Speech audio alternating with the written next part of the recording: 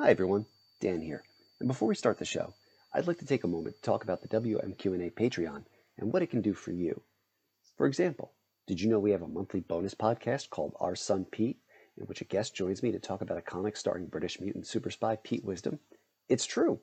This month, Austin Gorton and I covered Excalibur number 99, and it was a blast.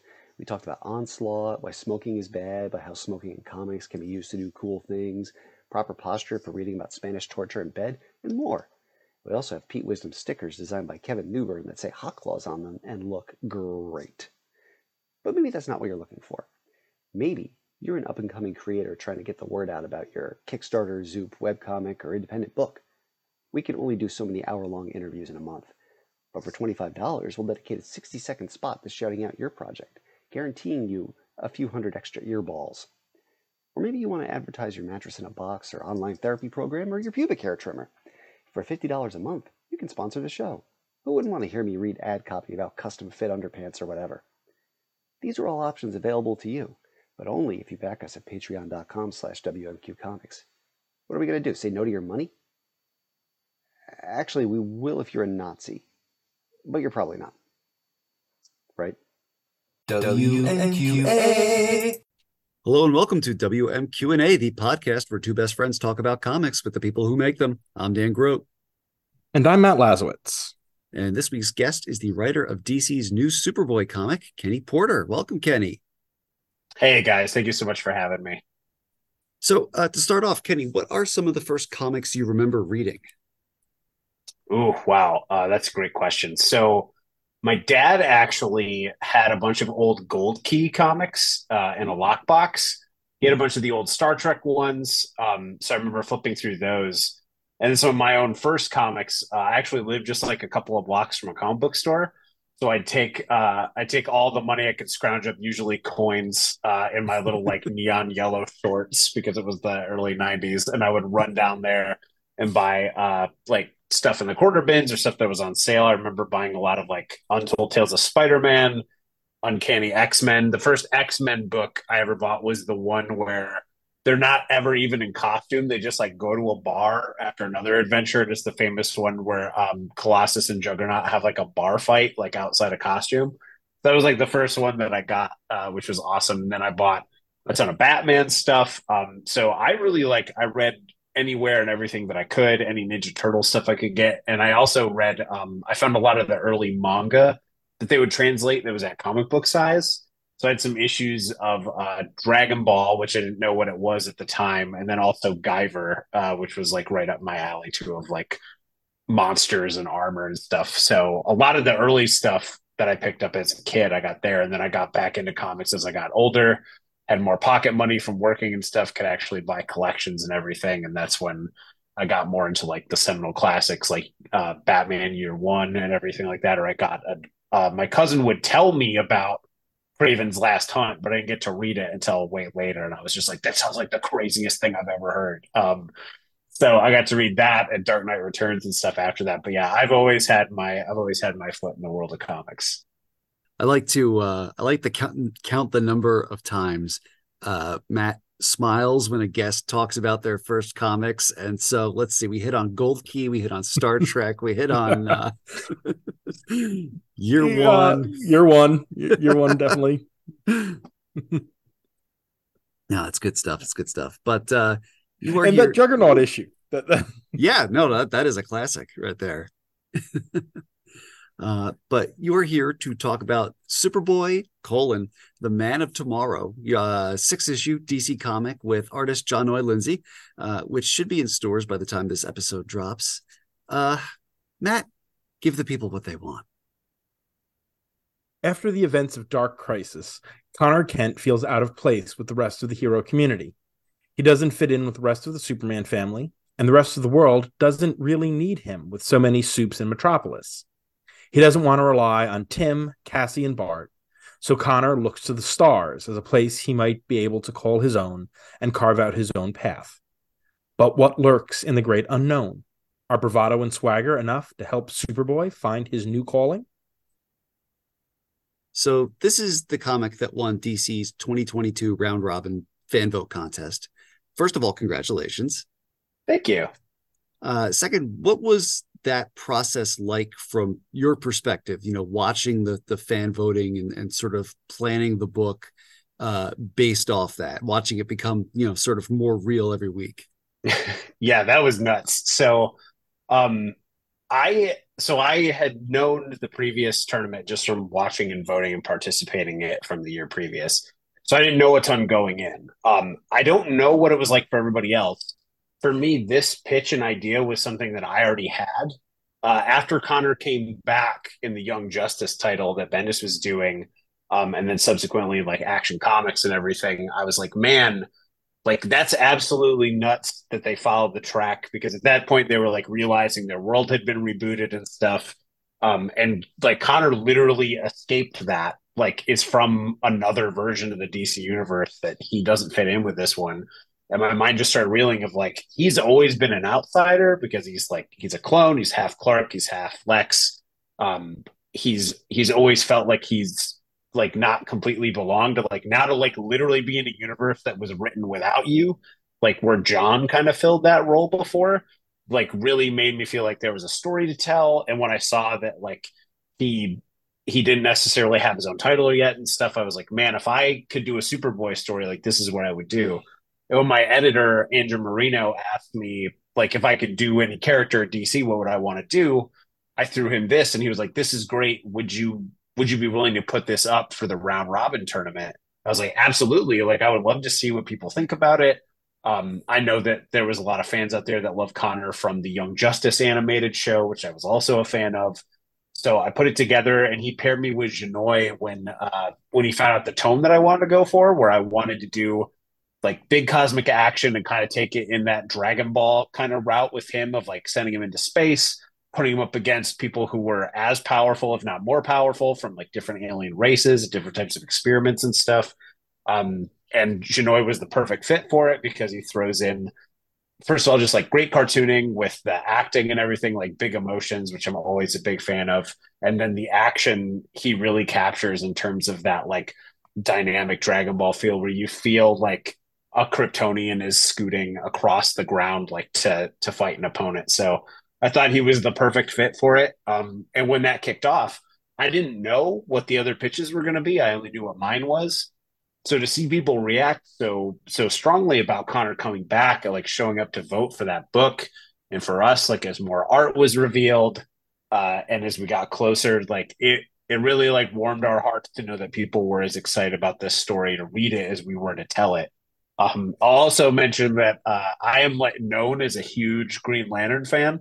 So the fact that my book got put up against the Green Lantern titles was definitely like hurt me a little bit as a fan that I had to defeat them, because I would read any Green Lantern title ever, and both those were awesome. So I know that some of the pages are in the digital version on the app of the one that Cy Spurrier did, the John Stewart story, but the Alan Scott story sounded awesome as well. I liked all the pitches that were in the tournament. So the fact that ours won out like means a lot. Like both as a creator, as somebody who like put themselves out there with a story that I try to put a lot of myself into, and also just as somebody who's a fan of DC Comics, seeing other DC Comics fans really turn up for Connor and the Superman family. Okay, so jumping off script for a second, because I'm now curious, having said you're a Green Lantern guy, who's your Green Lantern? Who is your Okay, so that's a hard question because I love them all. I'll tell you, I'll give you two different answers based on like who was mine, because when I came in, and then two, who is the most fun to write so far that I've gotten to touch. So Kyle is the Green Lantern that was around when I jumped in.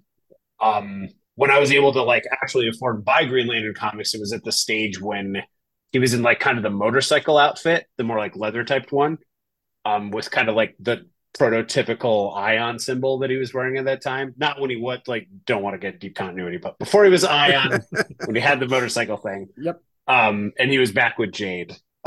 So, and then right after that, Hal Jordan came back. So those two are pretty like neck and neck for me. With writing so far, Guy Gardner is super fun to write because he's essentially like the brash like Wolverine to like give people another example, sort of thing we're not familiar with Mhm. of the group, where he's like he's loud, he like wears his heart and his thoughts on his sleeve. So like he was super fun to write at the time I got to write him and do it with Riley Rothmo. But all of them, like Jon Stewart is amazing in the Justice League animated show. I think Jessica Cruz is really cool, and Simon Baz, Alan Scott. Like I love the Golden Age characters. Like that's why I wanted to put them in DC Mech. And then the whole core, like absolutely love the Green Lantern stuff. So happy to go off script and always talk about GL stuff. And I'm very excited for Jeremy Adams' new Green Lantern book, which I got to read a bit early, which I just like chef's kiss. Loved that. Thought it was great.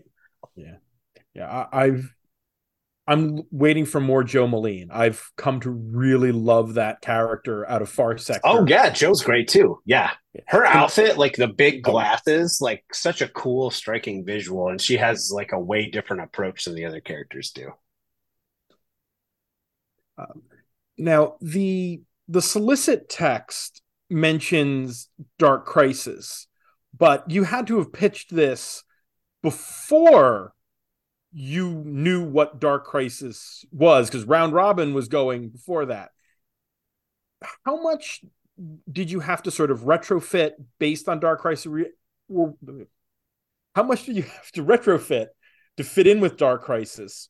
Or were you able to just sort of move forward with little to no tinkering?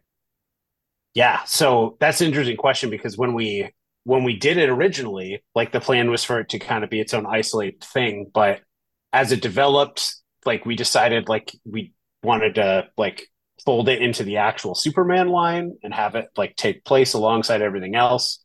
With Dark Crisis going on, like we talked to the team that was doing the Young Justice like Dark Crisis book, and I asked like, okay, where are you going to take them? Because I need to know like if mine's going to come afterwards, like does it sync up? And luckily, like all it did was feed fuel to the fire of like how he was going to be acting anyway. So I was like, perfect. And then with the Superman team, like checking with Philip Kennedy Johnson, Josh Williamson, making sure that we set up like where he is in Action Comics 1051, that it fits there, that like his personality had the same shift, and that did too. So really we just talked about like how to have the bookend line up with when everybody debuts in the cool new jackets, sort of thing. So it was mostly a talk about jackets and fashion in terms of how we were gonna sync that up, and like luckily like emotionally it was all going to pay off in the same way. So it just ended up working out perfectly in terms of syncing up with the greater DC universe. So what is your, as a fellow 90s baby, what is your personal relationship with Connor? Where did you first encounter him? Me personally, like, I've never been like the hugest DC reader, but I've been I've dabbled, and so like I've read Joe Kelly's run on Superboy, for example, because I followed Joe Kelly from Deadpool to the Superman titles at the time. Yeah, so I was there buying comics during the whole Death of Superman thing. So when all the 4 new Supermen showed up, I was buying his. He and Steel and the Cyborg Superman, Hank Henshaw, were like the 3 I gravitated towards the most. And my friend bought all the John Henry Irons like Steel issues, so we would like trade and read back so we could read them all. So I really got introduced to him like back at the OG at the beginning, and I had read a bunch of his follow-up solo series up to a point, as I could get them. And then I dipped back in like during the Johns run and his Teen Titans run and stuff, and then obviously like fell back in love with him with the unique take in the Young Justice cartoon. So I was there like when he got introduced, and I was all about it. I thought it was super fun and everything, like pun intended, I guess, and really enjoyed it and thought that it was like a fun new character. It was all in. So I think it's recently like the 30th anniversary of when he premiered too, is like this past week. So it's just like perfect timing of like when that issue dropped. So yeah, I was there right at the beginning, and I've tried to keep up with them when I've had the means like since growing up. Of all the members of the Superman family, Connor feels very of that moment in time. Like he's your dad's Superboy. He's Cool Ranch 90s Superman shredding ollies and watching Encino Man before the Garbage concert. To date myself further, as we mentioned before, the kids have John, who's now sort of aged up and become Superman, and even had that title. What's I guess, what do we need to know about Connor going into this book? Yeah, so I think that if you've never like read a Connor Kent thing before, uh, the greatest thing about him is he will jump into a fight to protect somebody else without a second thought. The worst thing about him is he is going to showboat while he does it because he loves doing it, and will take any opportunity to throw in that bravado, and that will often get him in trouble. And while this book kicks off, he's seeing that like he felt like it was crowded before, and now that there's all these other people within the House of L protecting Earth, he doesn't, he's not questioning if he's good or not with the whole like Clark or Lex thing. He's like accepted his heritage. The question is now is like, what am I going to do to like actually find a place to help people? And so that's why I wanted him to take this active role now of using that, like willing to jump in without a second thought, and the bravado to be like, well, if everybody here is covered, like show me where nobody's helping. So that was like the whole impetus of just like, I don't need anybody, I'll just go jump in. Like I could take care of this. So that's like really that whole like bravado, rushing in like to help people, like willing to step in front of somebody who's being bullied, sort of thing, is how I've always perceived him. Kind of like if the Superman family were the Ninja Turtles, like he would be the Raphael of the group, like the one who like loves a scrap, and will always like make sure to throw in a little like one liner about how better he is than the person he's fighting and stuff. So that was kind of the approach of them, is like that sort of like red color attitude of going in, like guns blazing, just thinking like it'll work out, and then usually doesn't, much to his detriment. If we're comparing members of the Superman family to Ninja Turtles, I do have to ask now, who is the Michelangelo? That's a good question. On some days I think it's John, but other days I think it's Kara. Is that one like oscillates a little bit for me. Sometimes I throw John in like the Donatello role, but like Kara, especially depending on the era, like can be a little bit more of the fun, more party one sort of thing, with the fun attitude sort of thing, or the little bit more like calculated. Clark is obviously like your good old Leonardo, like always there, leader of the group, stoic. But yeah, like I think you'd probably go there, but like John and Kara, depending, like kind of oscillate a little bit. So if Connor is Raph, does that make Tim Drake Casey Jones? I mean, it might fit, yeah. Like the two of them, yeah, the two of them pairing up and stuff all the time and razzing him, especially like in that first movie. Yeah, gotta love that. I learned what cricket was because of that scene, because I had to be like, what the heck is a cricket bat? And I had to ask my parents about it. So yeah, totally fun memories there. Now, in keeping with the theme about Connor, one of the things I like and is that the full title is that it's Superboy, the Man of Tomorrow.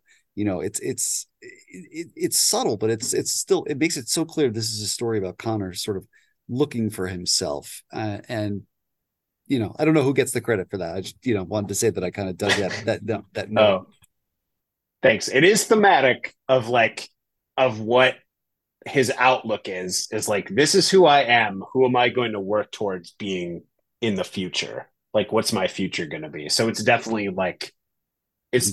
talking about him growing and finding his place, and about eventually like who is the man he's going to define himself to be in the future. So I'm glad. Yeah, I know that like Man of Tomorrow is obviously like very synonymous with the Superman family. So I wanted to pull that in thematically of like, what does that title mean to him? Just like, what would the Man of Steel mean to John differently? So yeah, I'm glad that resonated with you, because that was a very tactical choice to do that thematically.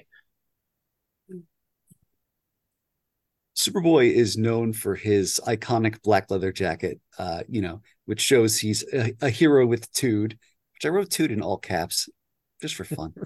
But anyway, feels right to me. Yeah.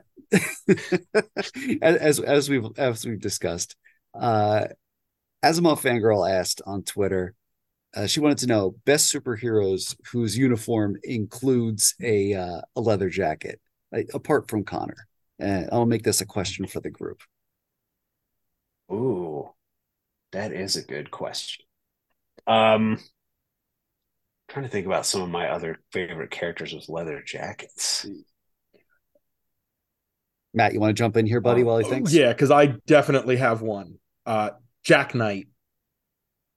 Oh yeah, Starman. That's a great one. With the Zodiac Starman symbol on the back of the leather jacket. Yeah. I made a homemade T-shirt of that once because I wanted one so bad, and I had to print it off and ironed it on and stuff. That's a great answer. That series remains a top 5 for me. As the guy who actually did full shade costume for Halloween this year. Yeah. Oh, cool. It remains one of my. It's one I reread every so often, just because you pick up something new every time. Yeah. That reminded me, I'd say Robot Man and his leather jacket from the Morrison run. But I absolutely love that look too.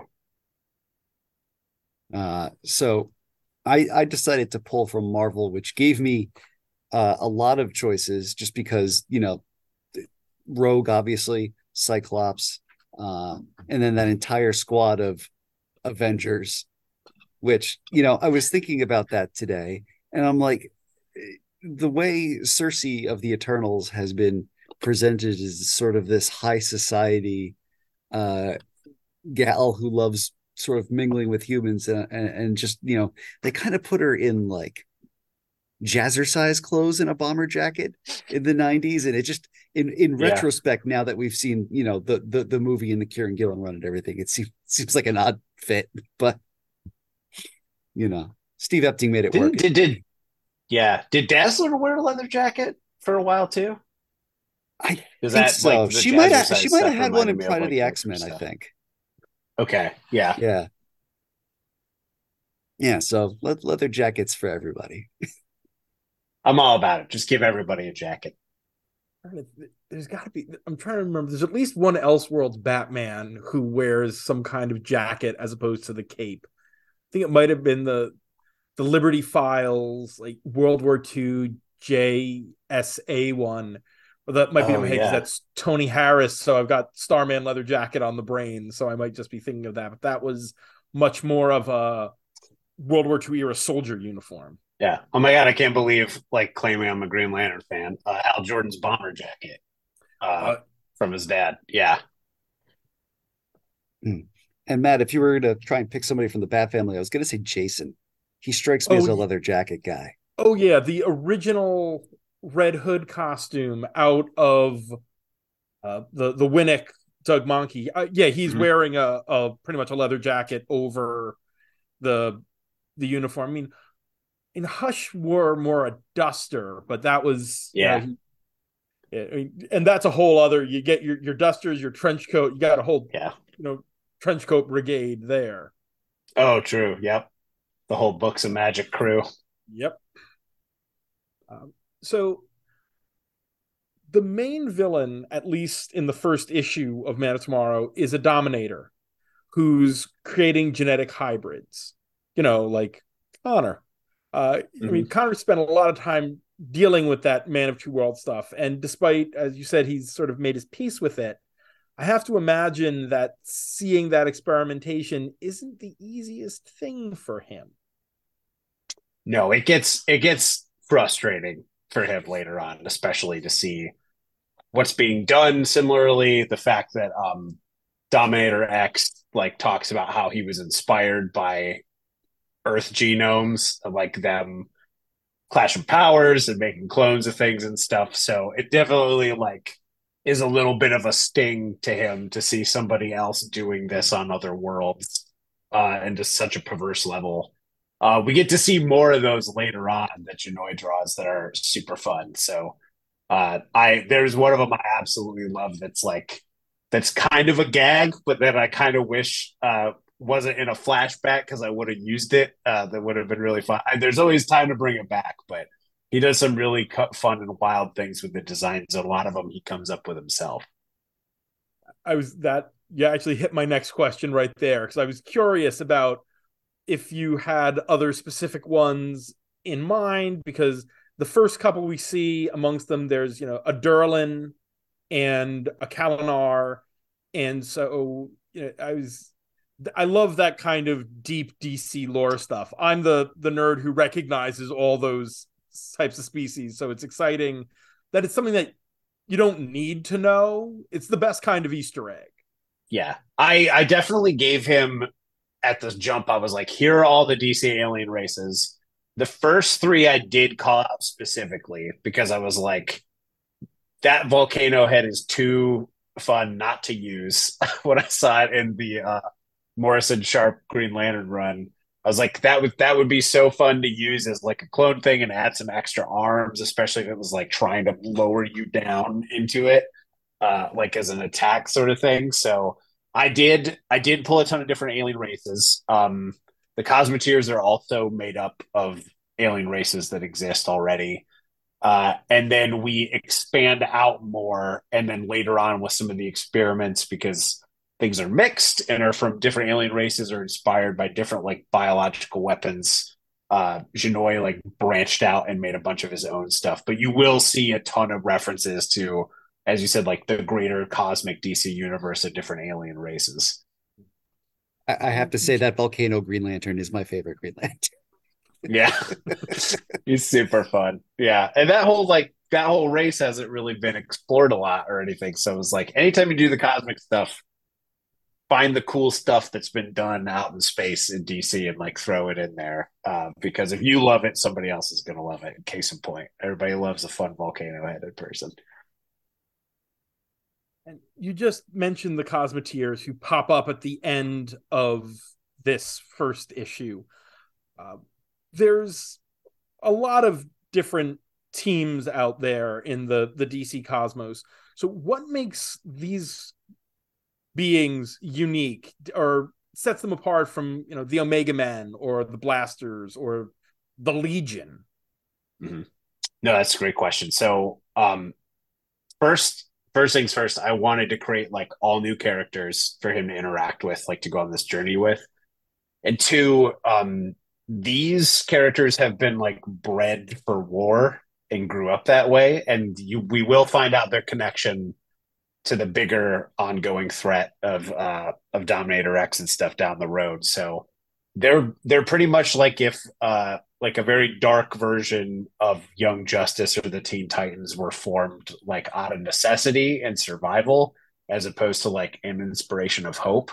So I thought like a dark reflection of that would be a great thing for Connor to run into while he's trying to learn how to operate by himself and make good decisions and help people for the first time really on his own in a long time. So I thought that like a new team with a different kind of background, a different outlook on life would really help and clash what Connor stands for, what he's trying to spread like galactically in terms of hope.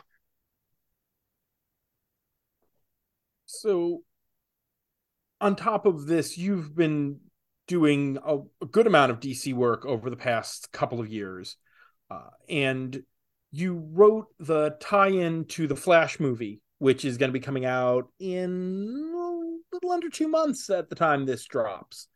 How much were you given going into that project? And is there a slightly different editorial process when you're dealing with a movie tie-in? Are there more chefs in the kitchen when it comes to that clearing through editorial? Yeah. Yeah, the process is a little different. It isn't a ton different, at least in this case. When I was asked to do it, I knew that I wasn't going to be told all the details of the movie. So I don't know what happens in the movie. I'll just preface that. Like, I could guess based on what they said was okay, based on what I pitched, but Yeah, for that, I like Andrew again is the editor I worked on with that one, and he said, if you were going to do this, what would you want to do? And I said, well, I want to take a different approach with it. I want to tell like a good evergreen Flash story that's just set in this alternate continuity so that if people who've never read a Flash book before or who are longtime fans could pick this up and enjoy it. Like people who love early Flash stories of him learning how to use his abilities and people who've never read a Flash book before and are just interested in the character because of the movie. So I gave myself that mammoth task to tackle. I hope I did it. From what I've heard from people that like new and old seem to enjoy it. From the few folks I've talked to in interviews, a double thumbs up from you. That tells me that I did it. So I was like, yeah, that's the approach I want to take.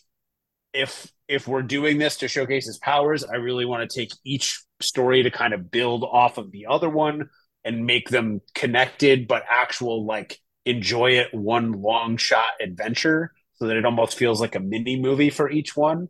That if you picked one up out of order, it wouldn't necessarily matter because it would just be its own standalone sort of thing, building off the last one. And they were all for it. And there was a little bit longer of an approval process, but I tend to turn stuff in early anyway. So I like wrote out an entire treatment. They sent it over to Warner Brothers, who then got it to Andy Muschietti, the director. He loved it. He only had like one thing he didn't have any story notes to change anything, just to add in a scene to set something up, which I did.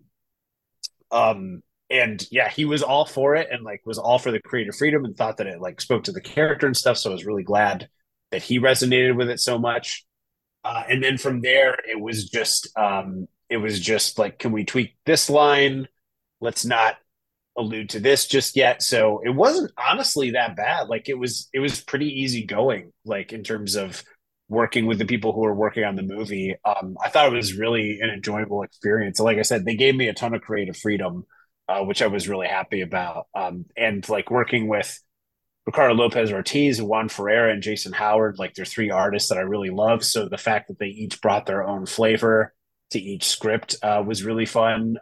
To because I wrote all three at the same time, but gave each one kind of like a different tone based on what was going on. So to see three different people interpret those tones three different ways was amazing. So I'm really proud of it. I feel like it's not like a lot of other movie tie-in books because it's its own thing, like as opposed to as opposed to some things that might just be like filler scenes to fill stuff up until something happens.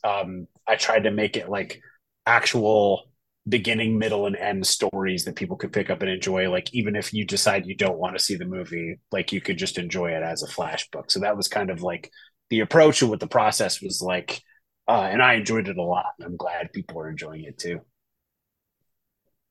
Did you like to dig into the rogues gallery? Because it would be so easy to go in and be like, okay, I'm going to do Captain Cold, Heat Wave, and Weather Wizard. But no, you went with Girder, Tar Pit, and the Top. So was it your choice to kind of go for some of those less well-known rogues? Half yes and half no. Those were kind of the ones I was thinking of anyway. Um, Especially because like story wise, what each one was going to do. Because the first one's like Barry has to actually fight somebody who like speed isn't going to affect that much because he's like an immovable object and he's an unstoppable force. So like the fact that he can't just like shove him or hit him, like he says, he has to learn how to actually like fight and fight something stronger than him. I thought Girder was a good choice for that. With Tar Pit and that whole issue being about him uncontrollably phasing, like facing off against somebody else who has a body that is like going through a body horror type thing and is amorphous and stuff, I thought fit that great. And with the Top being somebody who could also move quickly and is known to throw him off his game as an inventor, like I thought was the great thing to throw at him when he thinks he's like reached the pinnacle and at his best, and then finally meets somebody who is like speed wise can kind of match him, but also throws him off and doesn't allow him to operate at 100%. So those just kind of ended up working out. But then also like I was I was conscious of the fact that they probably would want to use and set up the bigger rogues later. So it ended up working out like completely fine. But I just kind of like, as a thing, I was like, I'm going to stay away from the big ones, and I'll do the ones that I think would fit really well from like an origin story sort of thing to set up now. So it ended up just kind of working out that way. And boy, getting Juan Ferrer to do body horror Tar Pit as a guy who draws that kind of stuff, that was a great choice for that particular issue. Oh yeah, I was very excited when I found out he was doing that one. I was like, oh great, he's gonna make it extra gross and goopy and everything. And I also just love when he was doing the phasing thing, he did that awesome thing too, where Barry like phases out of the panel like into the gutter, which I thought was a really cool move. So yeah, Juan did an awesome job with that. Just for fun, do you have a favorite personal movie adaptation tie-in comic? I mean, I've got a personal love because it was the movie that got me into comics for the Denny O'Neil, Jerry Ordway, Batman '89 Prestige format. Oh, awesome. Yeah. And that's in the new like the box set thing that they just did, which is awesome because I've never owned a copy of it. My friend had one, but I didn't have one. Because I love the I wore out our copy of Batman '89 on VHS. Like I had to go buy another one because I watched it so often. But yeah, I think my favorite. So I got a two-part answer for that one too. I think the favorite one I owned was the Batman Forever one, which I got as a kid, like right from the shop, and I was so hyped for when that movie came out because like everybody else, I was like, more Jim Carrey as much as you can, please. So I was so excited for that movie. And then the second one was one I remember buying in issues was the Independence Day tie-in comic because I also loved that movie as a kid. So that was the first time as like something was coming out, and I think it came out before the movie or maybe like right alongside. But I just remember the hype for that, and I was like such a science fiction fan as a kid and stuff. And like one of my relatives was like so hyped for that movie to take me to it because they loved like old sci-fi movies and stuff. So those were the two I remember as a kid getting super pumped to get. Dan and I, we saw Independence Day, opening weekend together back then? Pretty probably, close? Yeah. So in prepping for this interview, I mainlined DC Mech over the weekend, and I was curious. First of all, how did that opportunity come about? Oh yeah, so DC like started leaning real heavy into Elseworlds again, which I love because I love all the alternate universe stuff. I think it's one of the best parts of the DC universe. Like, there's a reason why people love Gotham by Gaslight and Red Sun and everything, or Kingdom Come, and why people go back to those books all the time. And so the opportunity to do that, like, it felt like a huge honor, like to be able to craft a different version of the DC universe. And my editor, Dave Wielgus, came to me and was like, he knew I was a huge Gundam and like Mech fan. Like anything Mech related, I will ingest, buy without looking, just put it into my mouth like a toddler. So he knew that I loved mecha stuff and that I like had a deep appreciation for how it worked, like as a genre. And he came to me, he's like, listen, I have a title. It's DC Mech. What would you do with that if you could do a whole Elseworlds thing? And so he was like, like take a couple months, just come back with a one pager or whatever.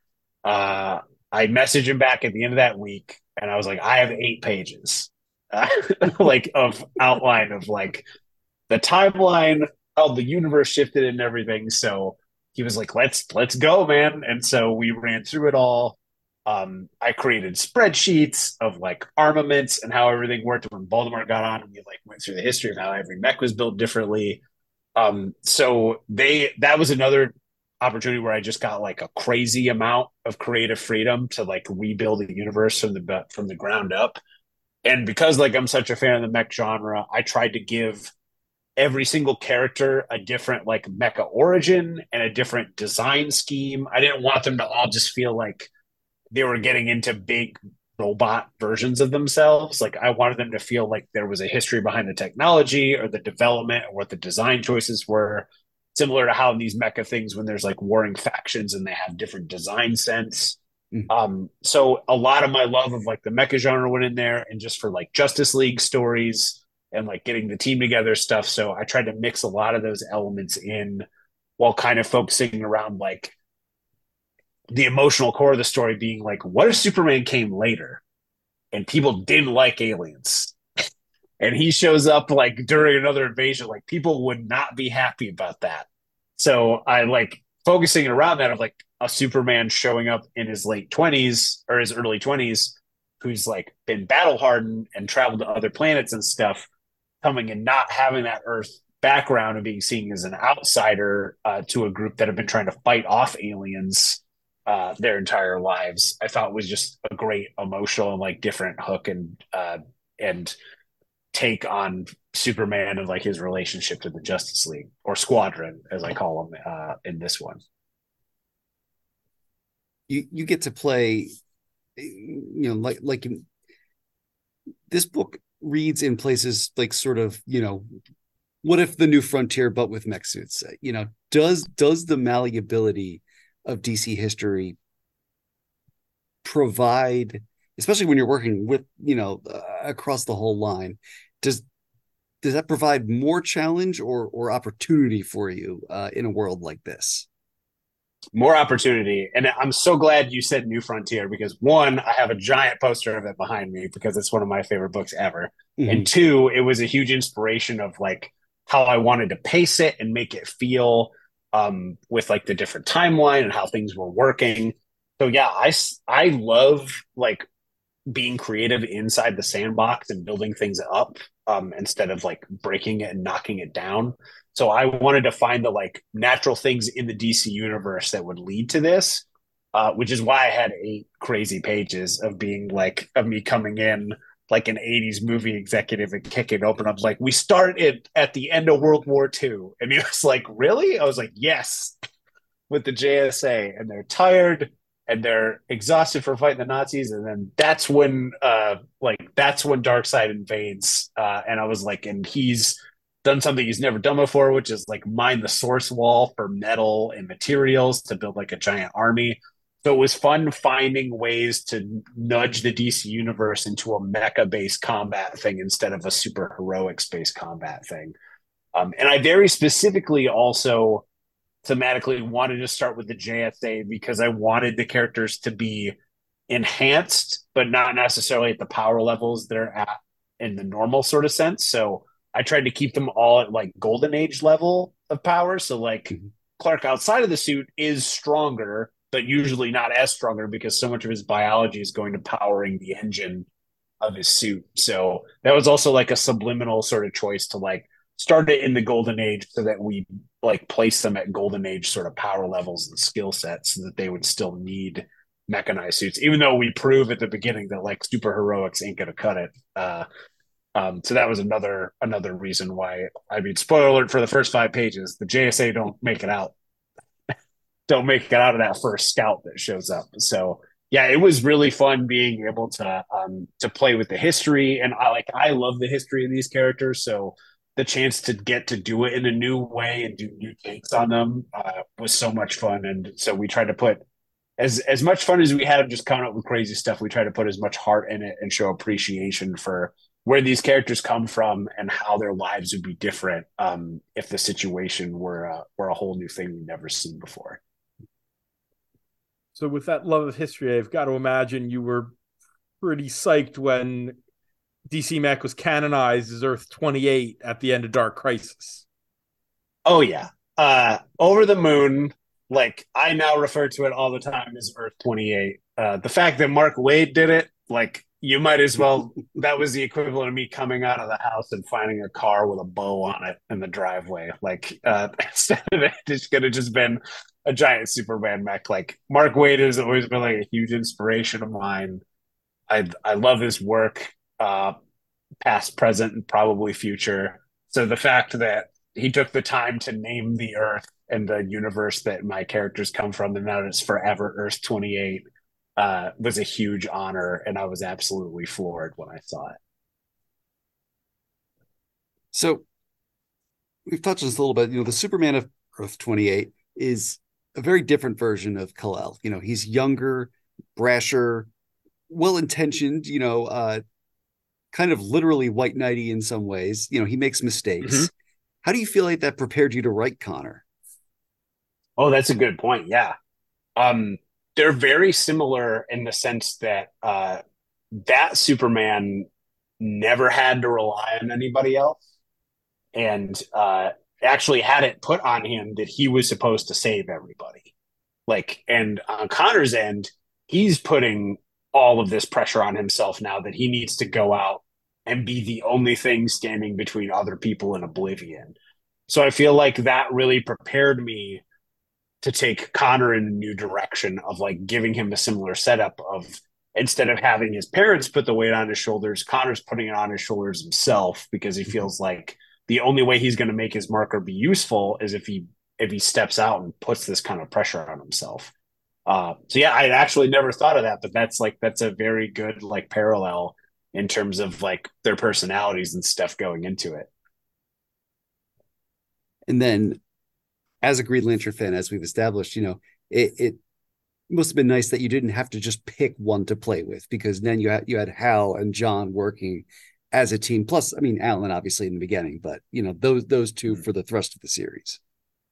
Oh yeah, and immediately when I was thinking of it, I was like, oh, the Green Lantern mech is Robotech Valkyrie, Macross, it's got to be a fighter jet. And then I started to think I wanted to do something unique with that too, where I was like, well, if they're all tech based and they're building on things that the JSA helped develop, Alan would leave his ring as an heirloom, as a power source for any designs that he had made. So the thought that that went through my head was if it's between the Earth Lanterns of who would be able to wield Alan's ring, it would be John. If Alan's personality and use of the ring is imprinted on it, kind of how they talk about how they can tell when a ring is their ring based on how it operates. I was Alan's engineer mind would be similar to John's architectural mind, and that he would probably be able to wield that better and sync with it better than somebody else.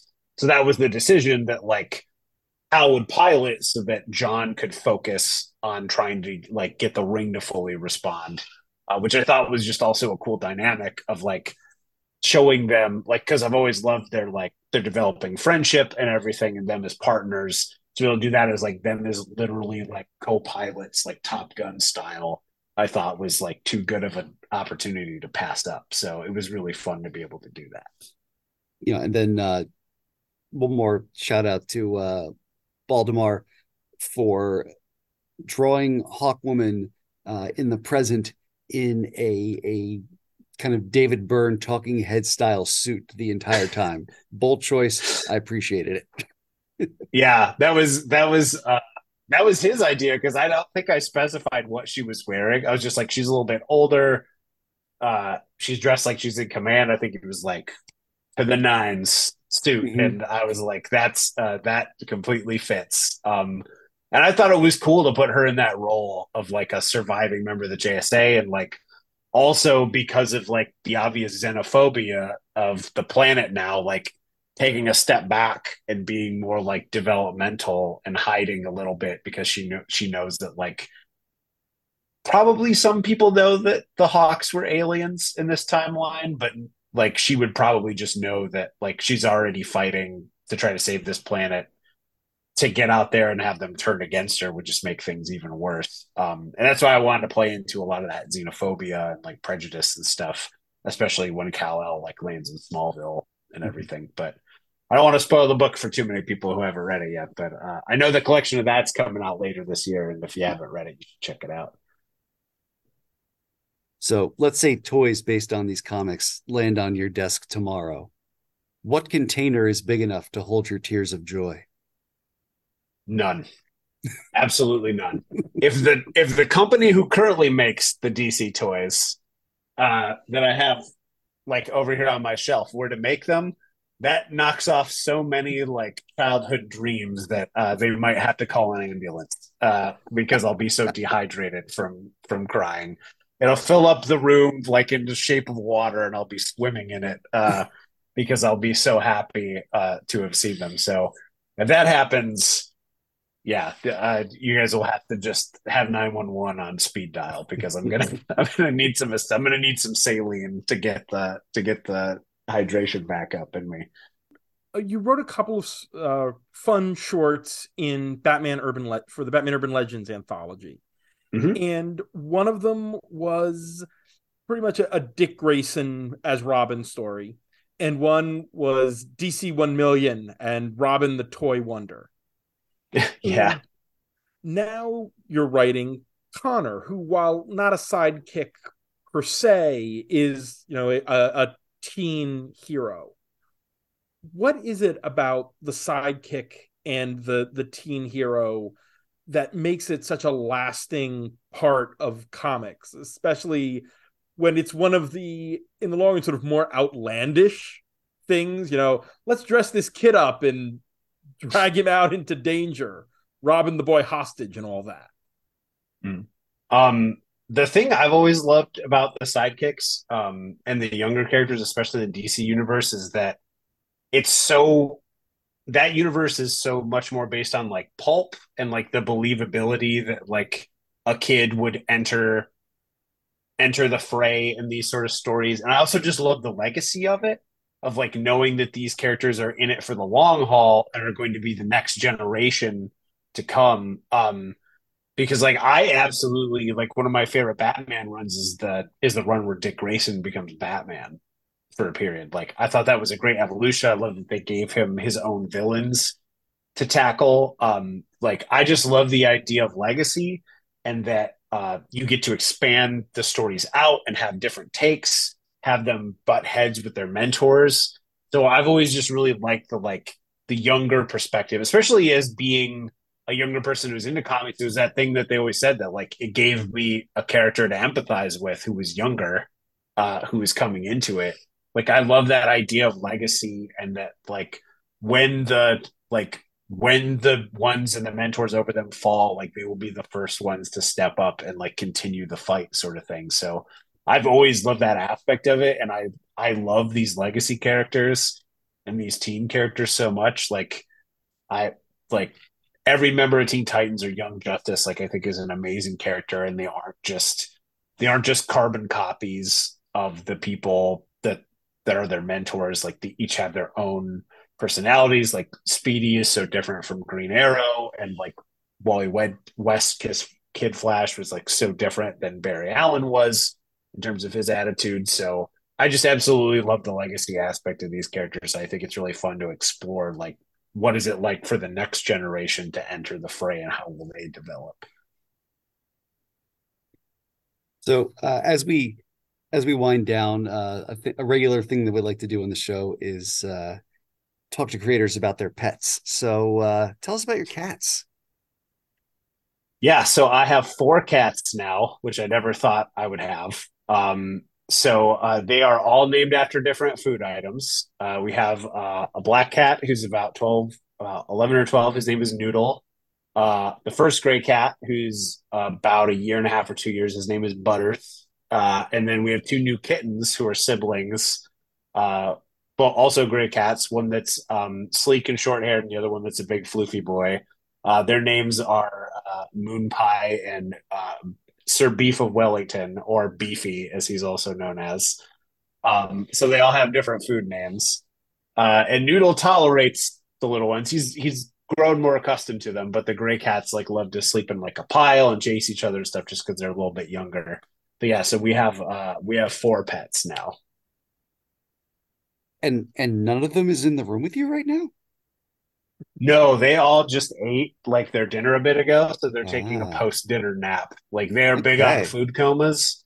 So they're in about 20 or 30 minutes they're going to want to play again, especially the little ones. But they were in here right before I was talking to you guys. All of them came in here, were like stepping on the keyboard and jumping over things and pushing stuff over.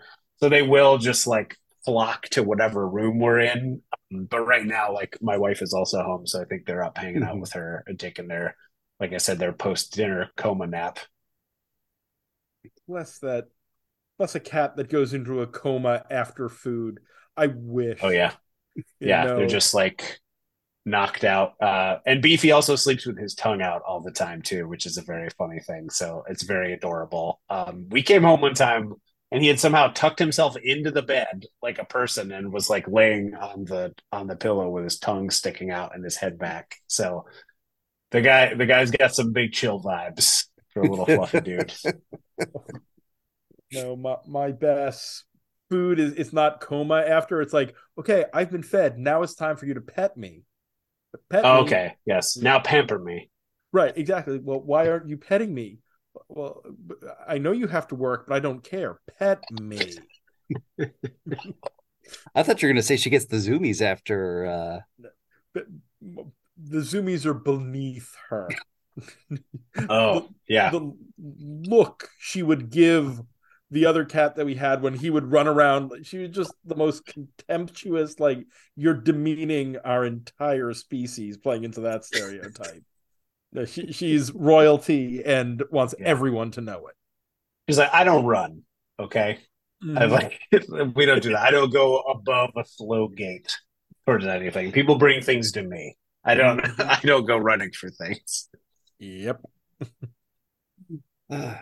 So, do you have any with Superboy coming out? Any store signings?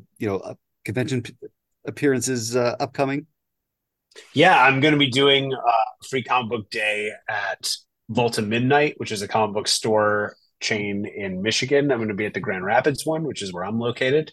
So I'm going to be doing that on, I think it's May 6th or 7th is Free Comic Book Day. And then I'm also going to be doing a small comic book convention in Traverse City, Michigan, coming up next called Cherry Capital Con. I'm going to be doing that. And then I'll also be doing the Grand Rapids Comic Con coming up in November. And then the rest of my schedule is kind of in flux as I see which shows I end up going to. But I'll be doing those. I was going to do a store signing for Superboy, but since it was so close to Free Comic Book Day, I figured I would just wait and do it then. Two birds, one stone. Yep. Penultimate question. What are you reading right now? Ooh, so much. So I just finished, I got the compendium of Alan Moore's top 10. So I went back through that and read a lot of the stuff that I couldn't get my hands on in terms of like the mini series and stuff following afterwards. I'm doing I'm doing a book club event with another comic book store in another state where we're going to be talking about All-Star Superman in preparation of Superboy coming out. I'm really excited about that. I haven't read that in like a year or two, and I try to read it every year. That's one of those books that like I hit up as many times as I can, like just because I absolutely love it. And the name of the shop that I'm doing that with is Apotheosis Comics, and that's in St. Louis. So they were nice enough to ask me to do that, and I'm very excited about it because I love that book. Anytime I need like a good like direct injection to Superman, that's the one I obviously go to. So I'm going to be reading that again pretty quick. And then I recently also read that new Defenders Beyond series from Marvel, which I liked a lot. I read an absolute metric ton. So like my Goodreads, I use that just to track what I've read because I'll forget because I've read so much. And during the pandemic, I don't know how much like manga guys you guys are, but I took on the monumental thing of being locked down that I read every chapter of One Piece, which is like 1,100 chapters or something like that. It's like 106 volumes. So I'm a big reader. I read whatever. I just got the new Junji Ito horror manga. I'm excited about that. And then I also, what's the other one I read? I read a horror. I can't even remember because I've read so much lately. But yeah, I've always got like 2 or 3 books going. But I'm excited to jump back into All-Star Superman tonight. It's a classic. Well, Kenny, this has been a fantastic hour. Final question as we release you back into the world. How can people follow you online and keep up with Superboy and everything else that you got going on? Oh yeah, totally. So you can follow me on Twitter and Instagram. My handle on both is at Ken Blake Porter. I'm also on TikTok, at Porter Comics. And then you can go to portercomics.com and find all my info there about, books that I have coming out. I try to make sure to keep it up to date. And then I was wrong. It's at Kenny Porter Comics for TikTok. I had to go check because I was like, I don't think that sounds right when I said it.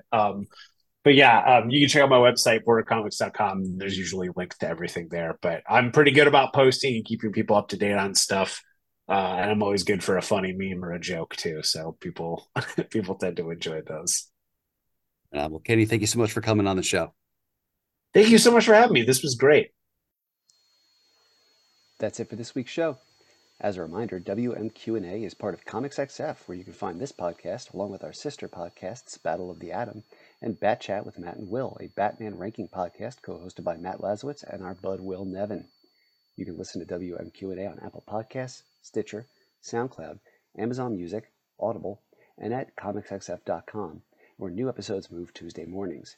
You can support WMQ&A at patreon.com/WMQcomics, where a $1 donation gets you early access to episodes, shoutouts on the podcast, and a free comic in the mail from my collection. A $2 donation gets you a Pete Wisdom Hot Claw sticker designed by Kevin Newbern. A $3 donation gets you access to our bonus podcast, Our Son Pete, a deep dive into the appearances of British mutant super spy Pete Wisdom. A $4 donation gets you access to Our Son Pete and the sticker. A $25 donation lets you plug your crowdfunded or creator-owned comic in a 60-second spot, and a $50 donation lets you advertise on the show. Big thanks to our patrons, Charlie Davis, Robert Secundus, Liz Large, and Will Nevin from Comics XF, Carla Pacheco, Mike Sagawa, and Azabah Fangirl, a.k.a. the Loyalist Content Consumer. You can follow WMQ&A on Twitter at WMQComics, me at Daniel P. Grote, Matt Lazowitz at MattLaz1013, and Comics XF at Comics XF, assuming Twitter still works. And until next week, remember, somewhere out there, there's a Batman comic where all the characters simply cannot stop saying the word boner. WMQ&A.